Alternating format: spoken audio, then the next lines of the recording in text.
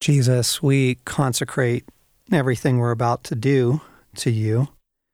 We consecrate our hearts. We consecrate our minds. We consecrate our intellect and our memory and our understanding, body and soul and spirit. We consecrate our studio, and we consecrate this recording. We consecrate the way that the Holy Spirit fills it to our listeners. We consecrate this series. We bring it into your love and into the kingdom of God. We surround it with your love and your kingdom authority. Holy Spirit, come and fill all we are about to talk about. Jesus, in your name. Yes, God. Amen.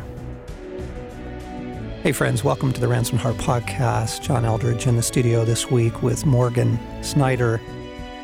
Excited to bring to you a new series, a multi-part series. And the topic is the war that we find ourselves in, that any human being finds themselves in, but particularly that followers of Jesus find themselves in. We want to talk about spiritual warfare. We want to unpack it. We want to ground it in Scripture. We want to explain it and dispel myths around it. But I got to start with last night. How was your night last night, by the way? Oh, it was rough. It was rough. I'm actually comforted to know that. Oh, thank you very much, I think. Okay, so last night, first comes a bad dream. And it wasn't like super dark. It wasn't Stephen King. It wasn't, horror film. But in this dream, it felt very real to me. I was back in Washington, D.C., but we couldn't find housing. Stacey and I couldn't find a place to live, and I was supposed to be there to work again. And in the dream, it was just filled with accusation and poverty and deprivation, and you're not living well and you never will. And then I woke up and looked at the clock. It's 3:04, what many people will call the witching hour. 3 a.m. tends to be very suspect, and we'll explain that later in the series. But wake up, not to like imminent darkness in the room or anything, but I just wake up to condemnation. You suck at your life. This is your destiny. You just aren't going to make it.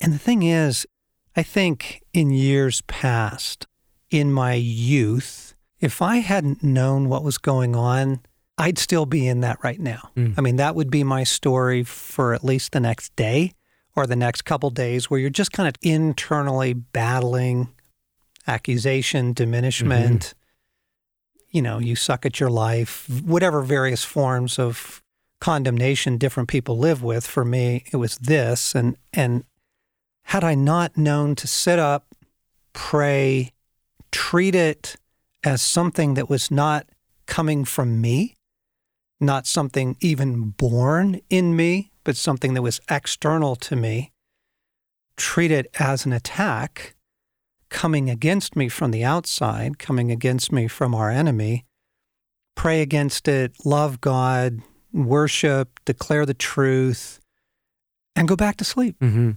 I was able to go back to sleep instead of being tormented with that for the next several days and just thinking it's true and then trying to break with it and try and figure my life out.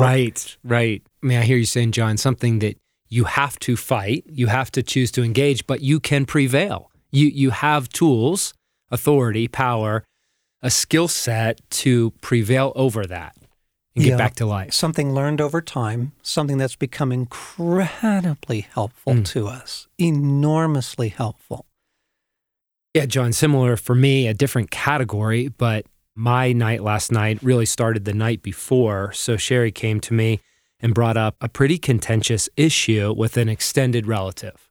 So it was a relational miss where we believed that I had hurt someone we deeply care about. That is so booby-trapped. Oh, and I'm sitting there, and in the back of my mind, I'm thinking, this is mission week. Right? Our wives are headed off to captivating. And yet I'm just being like sucked into this story of going, man, she's right. I blew it. Now, this is a very historic kind of relational dysfunction, but there was a flashpoint where I just missed. I missed the chance to handle her heart well. And where I went with it in the moment, being aware of my internal life, I first went to shame of crap. Why was I so quick to move forward and not pause and go, what is the implication of this? It was just an oversight, an act of omission. And then I went to dread of, this is one of those things you hear in family stories and systems that ends the relationship. You know, it's a small wound that festers, isn't handled, and it really brings the end of relationship. So John, what I was feeling was this dread. And as you said, 20 years ago, I would have went, crap. Like, my sin has cost me a very dear relationship. But instead, still under shame, I had to choose a belief system against my feelings to know this is mission week. There's a lot of warfare around mission. We've been contending with the spirit of death, and one of the fruits of a spirit of death is dread in the end of things, particularly relationship. It's over. So I went, okay, Sherry, I know we seem to be at fault, and we may be in part, but also look at the fruit. This feels like war. Now, this took about 12 hours. We had to go to bed. I'd pray the next morning because I just was under it. But then as we prayed, we took authority and bound evil at work in this very real relational miss.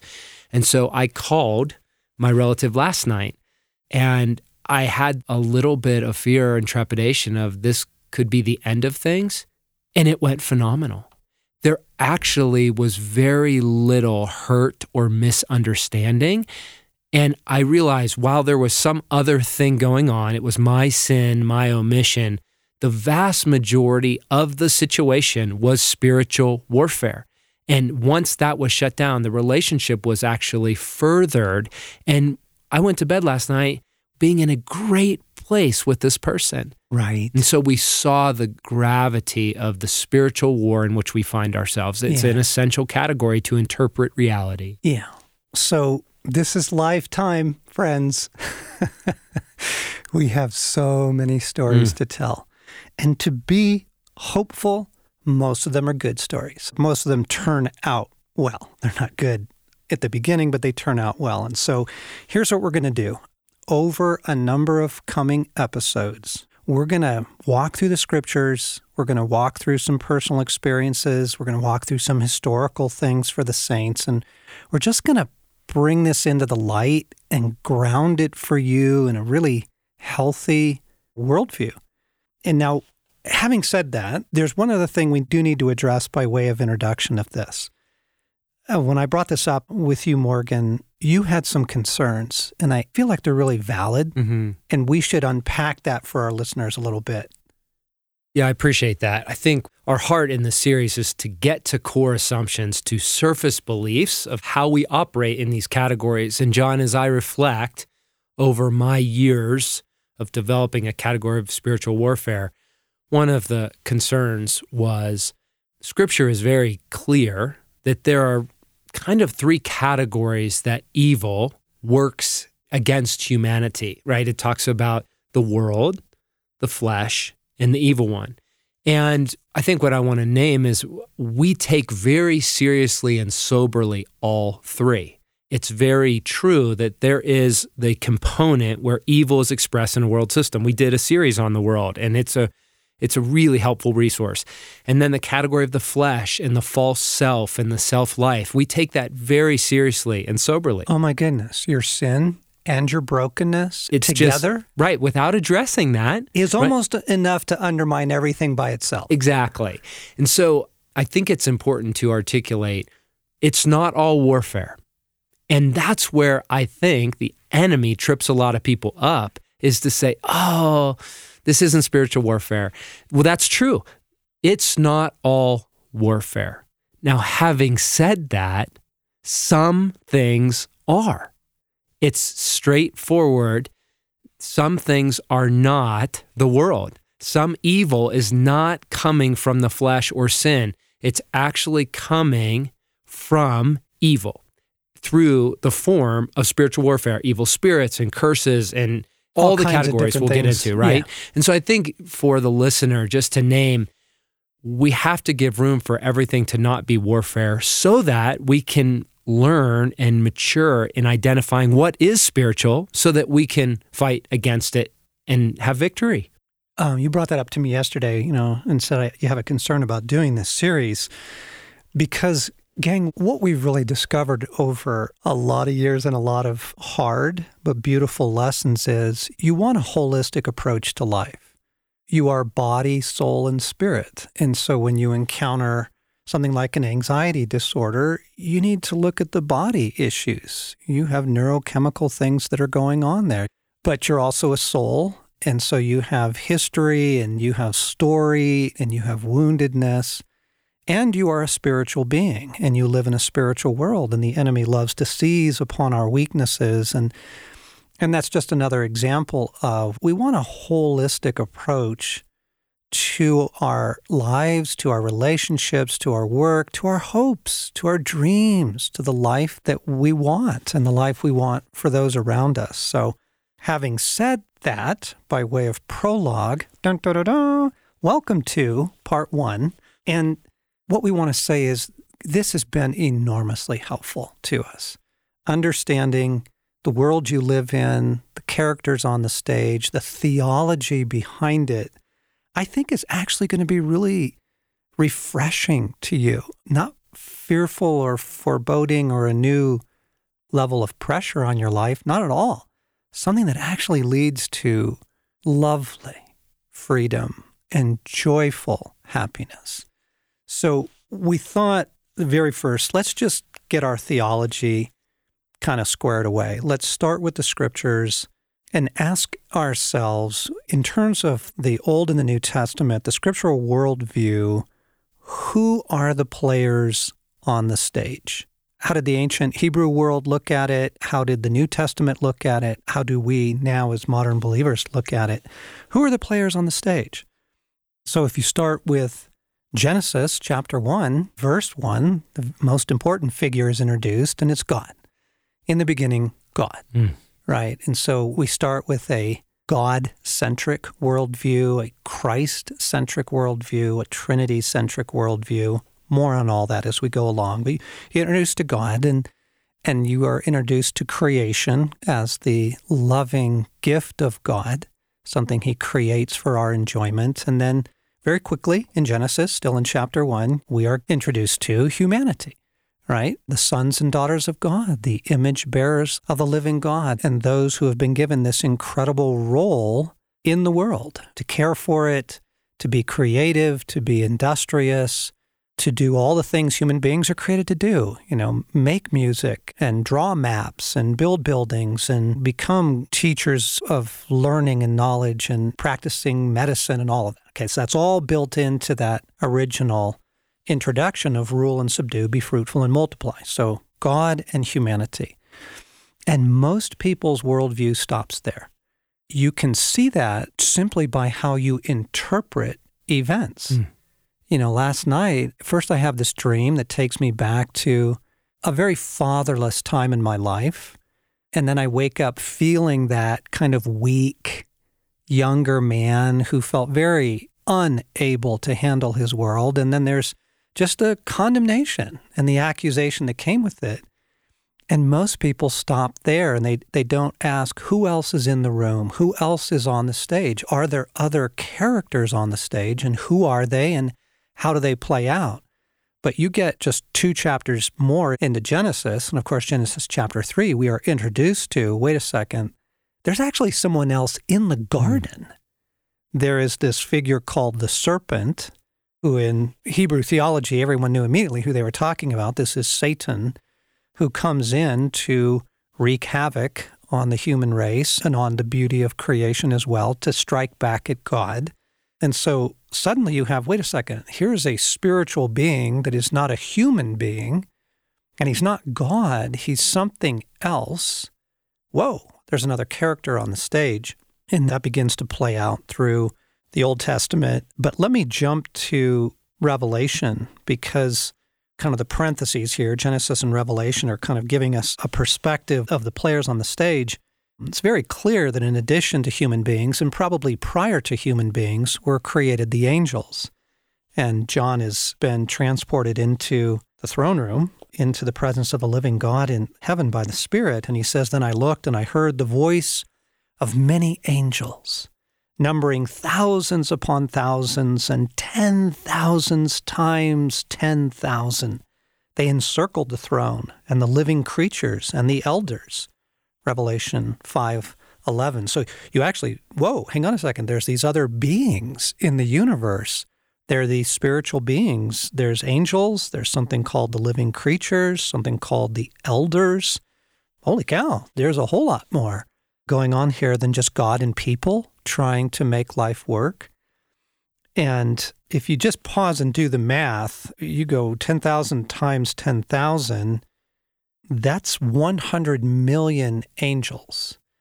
Now, how you translate the Greek here can depend, and the New Living has it thousands and millions of angels around the throne, and the Message has it 10,000 times 10,000, their number.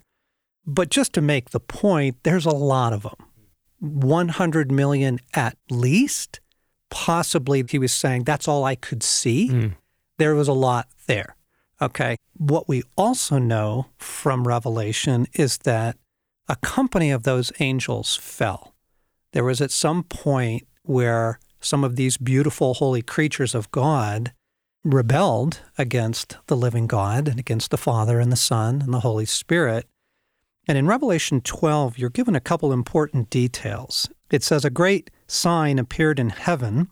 This is, of course, the Christmas story from heaven's point of view. This is Mary and Joseph and baby Jesus and all of that. This is, away in a manger in Bethlehem on a starry night. This is what it looked like if you could just peel back the curtain and look at the spiritual realm. Mm-hmm. So a great sign appeared in heaven, a woman clothed with the sun, with the moon under her feet and a crown of 12 stars on her head. So this is Mary in her spiritual reality, right? A very significant player in the story, obviously. She was pregnant and cried out in pain, and she was about to give birth. And then another sign appeared in the spiritual realm, an enormous red dragon with 7 heads and 10 horns and 7 crowns on its heads. Its tail swept a third of the stars out of the sky and flung them to the earth. And many theologians believe that that is referring to apparently about a third of the company of once holy angels have at some point in the story, and we don't know chronologically exactly where all this took place. We'll try and help you with that as we go along in the series, but we're just getting the characters established. Some of these holy angels have become unholy angels. They have become demons or dark angels, fallen angels, foul spirits. And if you say, oh, wow, well, if there was a third of them, and when John was seeing the holy angels in the throne, when Christ is exalted, there in Revelation chapter 5, 100 million was the 2/3 that were left. That means about 50 million fallen angels. Now, again, I'm not trying to make a huge point about the math here. I'm simply saying the Scripture is giving you a very robust cast of characters. Okay? It's not just God and people. It is this incredibly rich and diverse spiritual world with holy angels and something called the living creatures in heaven and something called the elders. More on that in a later episode. And then we obviously clearly have Satan. You have the foul spirits. Revelation 12 goes on to say, it calls him that ancient serpent, the devil. Okay, so now we're back to clarity on Genesis 3. That was Satan there, the serpent. And so what you have is a worldview of God and his kingdom, these beautiful creatures, angels, holy angels. And the encouraging thing, folks, is lots more of them. Lots more of the resources. The army of God is much bigger and more robust than the army of the evil one. But you have an evil one. You have an evil commander, and he has an army too of fallen angels. And they are at war with each other, and they are at war with humanity. So moving on to the end of chapter 12 in Revelation, after the dragon tries to kill Jesus, which of course we saw take place with Herod in the massacre of the innocents, he fails, and it further enrages him. And it says, "Then the dragon was enraged at Mary and went off to wage war against the rest of her offspring, those who keep God's commands and hold fast to the testimony about Jesus." So, whoa, we've got a very populated spiritual world interacting with humanity and actually making war against humanity. And I just want to pause and say, there are so many reasons why this is important, but just yesterday, I had a beautiful encounter with a young man who doesn't yet know Christ, but is very, very close to coming to faith. And we were sitting in a coffee shop. He was riddling me with questions, and one of his questions was about the suffering in the world, right? It's the classic, how can you believe in God with such horrible things going on in the world, the terrorism and what ISIS did to women as they moved through Syria, and I mean, just horrific stuff, human trafficking, 2 million children trafficked into the sex trade every year. He's like, how? And I was able to share what I'm sharing with you now. It's that you must understand that you were born into a world at war. This isn't just you and God or God and humanity trying to make things work out. There is a host of characters on this stage, some of them these beautiful, brilliant, powerful angels who are on your side, by the way, good to know, and some very powerful dark characters, Satan, the evil one, the serpent, the dragon, and his army, very clearly making war on humanity. And as I was able to explain that to this young man, he just went, oh, well, that's a different way of looking at things. It's not just God. So here's the worldview. We're just trying to establish who are the characters on the stage. And then, of course, you have the famous passage from Ephesians chapter 6. Finally, be strong in the Lord and in his mighty power. Yes, Jesus. Put on the full armor of God. Okay. So that you can take your stand against the devil's schemes. For our struggle is not against flesh and blood. Wasn't against your relative. Right? Though it feels like it is. Yep. Our struggle is not against flesh and blood, but is against these rulers, authorities, powers of this dark world, against the spiritual forces of evil in the heavenly realms. Now, more on that in a minute, but this is actually describing a whole realm of rank and office of these fallen angels that were once very powerful and beautiful. Well, they're still very powerful. But this is who we are at war against, and the scripture says, therefore, put on the full armor of God, so that when the day of evil comes, you may be able to stand your ground, and after you've done everything, to stand, or to be found standing, to be upright, to be okay, to not be taken out, is the idea.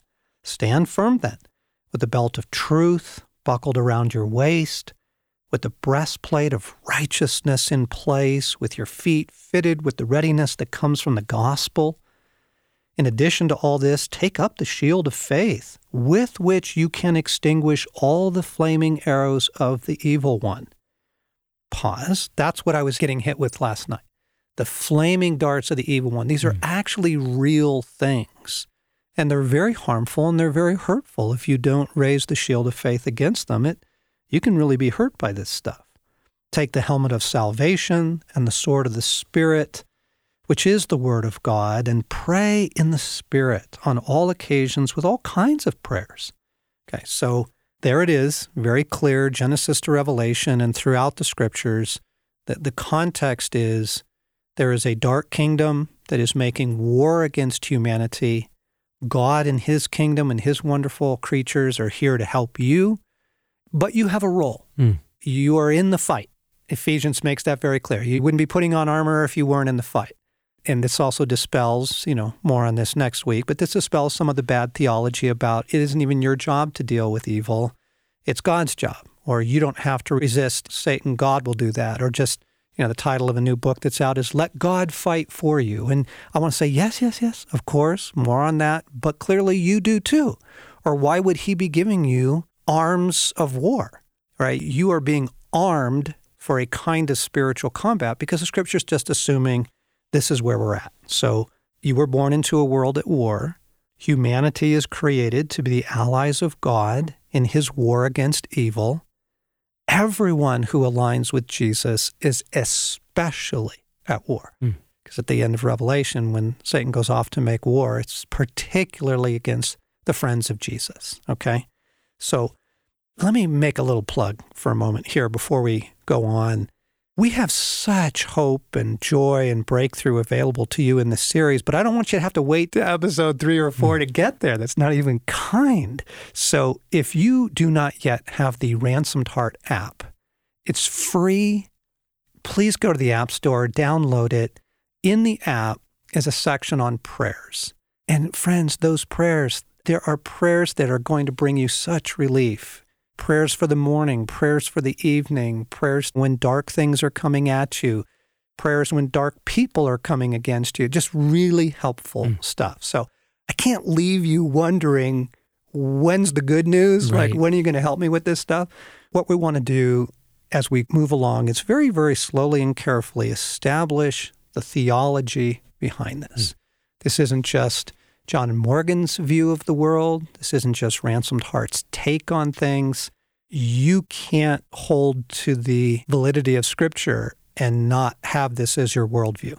This is so deeply intertwined in Scripture, literally from the first chapter to the last book of the Bible and all in between. We live in a very populated universe, and all kinds of different creatures and beings are interacting with humanity every day. And it's super helpful to know that, and super helpful to get this grounded in Scripture and get this grounded in your take on reality. So what we want to do next is go into the Gospels and look at how this played out in the life of Jesus. Yeah, John, I really just appreciate you naming both the scope and the power of the spiritual world. It's just a good reminder, right? You're taking me back. I mean, where my heart's going is epic. It's been a long time since I've been in that book, in that video series, but I mean, you are just touching into categories that you go pretty deeply in that resource. And I'm going back to your teaching in the larger story at this last boot camp, which is captured in the Platinum Collection. But in this boot camp particularly, I remember you saying that Adam, created in the image of the living God and without sin, Or brokenness. Or parents to screw him up. Right, or a broken world, right? He's in the Garden of Eden with his truest companion, right? Eve herself. And in that atmosphere, there is a power great enough to tempt him to make a choice to choose evil. Yeah. It just puts it in perspective to go, okay, this is very real. Yeah, I always used to rip on Adam and Eve and just go, thanks a lot, guys, for getting us in this train wreck. But it does give you a healthy appreciation for the other characters on the stage, if it was enough to convince the son and daughter of God, small s, small d, the sons and daughters of God, to fall for it, right? It just gives you a healthy appreciation. Now, what's really cool, though, is that when I wanted to understand this for myself, I just flipped open the Gospels and I just started reading through the Gospels and go, okay, Jesus is my North Star. Jesus is my benchmark. What was this like for him? Right, taking that context and going into Jesus' life. You open the Gospel of Mark. I mean, this is beautiful. And just a side note, so the first time, John, you ever began to open this category to me on Jesus's worldview and the reality of the supernatural realm, it was October 1998. I will never forget it.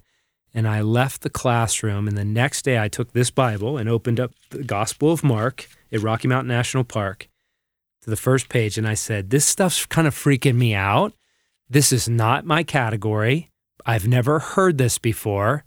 I'm a little trepidatious in believing it, but here's what I'm going to do. I'm going to take the Gospel and just start Mark chapter 1. And Jesus, I'm going to ask you to reveal who you are on your own terms, not even through John Eldridge. Jesus, I lay down my presuppositions. Show me your life, because if I want to have the life that you have, I have to hold to the beliefs in which you live your life. So I sat down with Mark chapter 1. So it's fun just today to open back up to Mark chapter 1 and looking at Jesus's life. In Mark, it begins with his baptism, this immersion into the reality of the Trinitarian God that John, you name, that we find in Genesis 1. And then it says the real action comes next. And it begins with the Father speaking to the Son, words of validation, words of love. You are my Son, you're chosen, you're marked by my love, the pride of my life. So it begins with love. It begins with the God-centered view, right? Yes. And then the very next breath, it says, the same Spirit pushed Jesus out into the wild. And for 40 wilderness days and nights, he was tested by the evil one. And so on the very heels of being validated and loved by his Father, at the very core of his ministry, Jesus' life begins with 40 days of hand-to-hand combat with evil, in which he suffered greatly, but was able to prevail because of his deeply rooted life in his Father. Mm-hmm. I think it's just important to name. That's his reality. And then it goes on. John and I were reflecting on this story earlier this morning. So now his ministry, his mission begins, and he steps in to Capernaum, and it's the Sabbath. In Mark chapter 1, it goes on at verse 21, that Jesus went into the synagogue and he began to teach. So you picture your average Sunday morning at a fellowship, and the people were amazed at his teaching because he was one who taught with authority. And so already you see it's not just creativity, it's not just gifting, but Jesus is operating in some spiritual power and authority. And just then, in the middle of his teaching in the synagogue, a man cries out. So a man bursts in, interrupts, and he says, "What do you want with us, Jesus of Nazareth?" Now, what the scripture says is this man was possessed with an impure spirit, but all the people see on a human stage is a man interrupting a sermon and yelling at Jesus. And he goes on to say, "Have you come to destroy us? I know who you are, the Holy One of God." And so in this moment, here's what we see Jesus doing, his first public act in his mission. He speaks strongly and loudly, "Be quiet," in a stern voice, and he says, "Come out of him." And the scripture says in verse 26, the impure spirit shook the man violently and came out of him with a shriek. And so, friends, just pause here. What's so fascinating is Jesus is not speaking to the man. So picture yourself in the scene in this synagogue where Jesus very sternly speaks to an unseen and unnamed presence inside this man. Right? And then in that authority, as he speaks violently, the spirit comes out of him with a shriek. Yes. And then he's well. That's the beautiful thing. Yes. There's a number of these encounters that Jesus does this for people, sets them free from foul spirits so that they can be well. They can be of sound mind again. Their hearts can be well. And it goes on, like Jesus leaves the synagogue, and it says, as soon as they left the synagogue, they went with James and John to the home of Simon and Andrew. Simon's mother-in-law was in bed with a fever, and they immediately told Jesus about her. So here you have the mom of a friend who is ill, physically ill. So Jesus went to her, took her hand, and helped her up. The fever left her, and she began to wait on them. That evening, after sunset, people brought to Jesus all the sick and demon-possessed.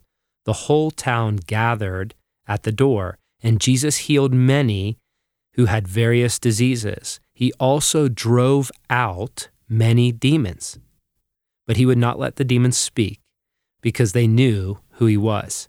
And so, friends, it's hard for me to name this because I'm finding myself where I was 20 years ago. It's incredulous going, what? I don't know if that's the worldview I want, right? That's messy, shrieking, and violence, and things aren't what they appear to be. And yet, this is the world in which we were created, and that must be for a reason. And so what we find in the Gospels, in Jesus' coronation, at the heels of his validation, his first series of interactions to bring love, to be God incarnate, required identifying evil spirits, standing in the authority, the power of the kingdom, and casting out the spirits with the whole goal of bringing healing and bringing life. And what cracks me up is you're not even out of Mark chapter 1 yet. I mean, you can't escape this in the scriptures. It's not hidden. It's not kind of vague allusions to evil or poetic metaphors. It's very clear. It's very obvious. Kingdom of God is invading the world through Jesus Christ. And, pardon the expression, but all hell breaks loose. Right. Right? Because here now is the advancing Son of God with his army coming into the world that was taken captive by evil to take it back. Right. And to free people, to make people whole and well. And it's not a verse here or there in the Gospels. These are 3 different encounters that are named in the opening chapter of Mark 1. And then you go on. I mean, through the rest of the Gospel, there's a ton of this. And then this carries right on into the rest of the New Testament, which I think is also very important for people's theology and worldview. This wasn't just something for Jesus to deal with. You get into the book of Acts, and Paul now, who is not a member of the Trinity, and he's just a guy, and he's not the Son of God, now has to deal with it as well. And in Acts chapter 16, it reads like this: once we were going to the place of prayer, this is Luke narrating the story, we were met by a female slave who had a spirit by which she predicted the future. She earned a great deal of money for her owners by fortune-telling. She followed Paul and the rest of us shouting, "These men are servants of the Most High God who are telling you the way to be saved." Now pause. You wonder, why in the heck would a demon follow Paul and Luke and the rest of them around saying, hey, this is the true gospel? Well, because one wingnut does far more damage to Christianity than 100 atheists, right? It's the nut job. It's the guy on the corner with the cardboard, sign shouting at people who pass by. That does far more damage to people's belief in the goodness and the beauty of Christianity. So she's messing up the show. In other words, they're trying to go about this with love and kindness and humility, and she's trying to make a circus out of it, or the demon is. And so here's how Paul deals with it. It says, she kept this up for many days. Finally, Paul became so annoyed that he turned around and said to the spirit, "In the name of Jesus Christ, I command you to come out of her." At that moment, the spirit left her. So here you have the collision of the kingdoms, not just in the life of Jesus, not just in, the wild narrative of Revelation, but right here in the ordinary life of the unfolding church, examples after examples of the need for this. And you get on into the book of James and the book of 1 Peter. In James 4:7, he says, "Submit yourselves then to God, resist the devil, and he will flee from you." 1 Peter 5, verse 8 and 9, "Be alert and of sober mind. Your enemy, the devil, prowls around like a roaring lion looking for someone to devour." Not just tempt, not just poke at, not get them to eat a second donut. Lions maul people. This is to maul you. And Peter goes on to say, resist him, standing firm in the faith, because you know that the family of believers throughout the world is undergoing the same kind of suffering. So again, the biblical worldview is this is everybody. Your family all around the world, all the believers of the world are undergoing this, right? This is the collision of the kingdoms. There is a highly populated world all around you of beautiful, wonderful, holy creatures and dark, fallen creatures who are not just at war with each other, but at war with humanity, and particularly at war with the friends of Jesus. And you play this incredibly beautiful role central to the fight. You're told to armor up, get ready, because you're going to be in the thick of this. And very clearly in Scripture, you're told to play your part, to resist the evil one actively, not to bury your head in the sand, not to pretend this is a theology for someone else. Go, no, this is just sound, simple biblical theology, and you have a very central role in it. So I think in closing episode 1 here, I think the question we just want to ask is, so is this normative for you? When things go wrong, when dreams are unrealized, when relationships blow up, when stuff happens, is this part of your interpretive worldview? Not the only part. There are always other things at play also. But I think the most critical thing is when you don't allow this as a central part, both of your interpretation of your life and your story and events around you, and you don't allow this to be a central part of how you deal with your world, Morgan, what happens? What's the underlying thing there? It's interesting, John. I've actually given that a lot of thought because I was the guy 20 years ago that this was brand new. And I had walked with God for 5 years before that. And in the faith expression I came to Christ in, this was a no-go category.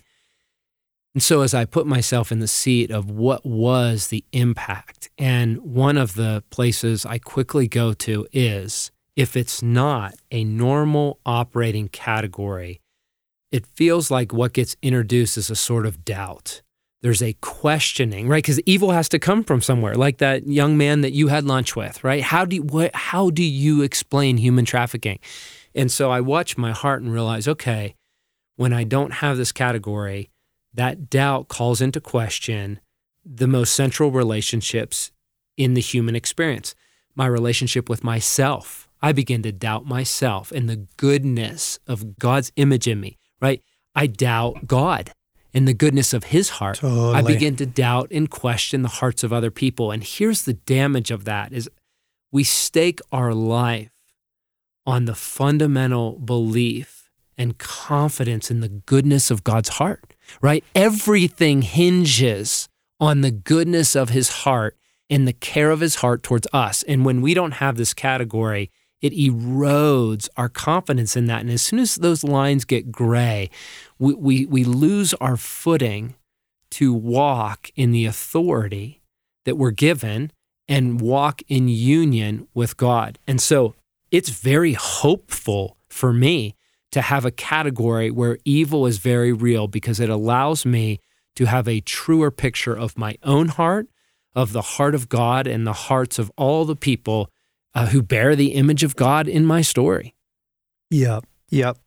And I'm thinking here suddenly about movies. And friends, you can now look at all the movies you love and see it there. You can't write a good story without the battle of good and evil. It just doesn't exist. It's boring, right? We all went to the beach, we had a wonderful day and came home. I mean, it's a really short movie. Something has to happen. Something has to go wrong. Humanity has to rise up. People have to choose to get involved, and change things. And there's almost always some evil figure in it.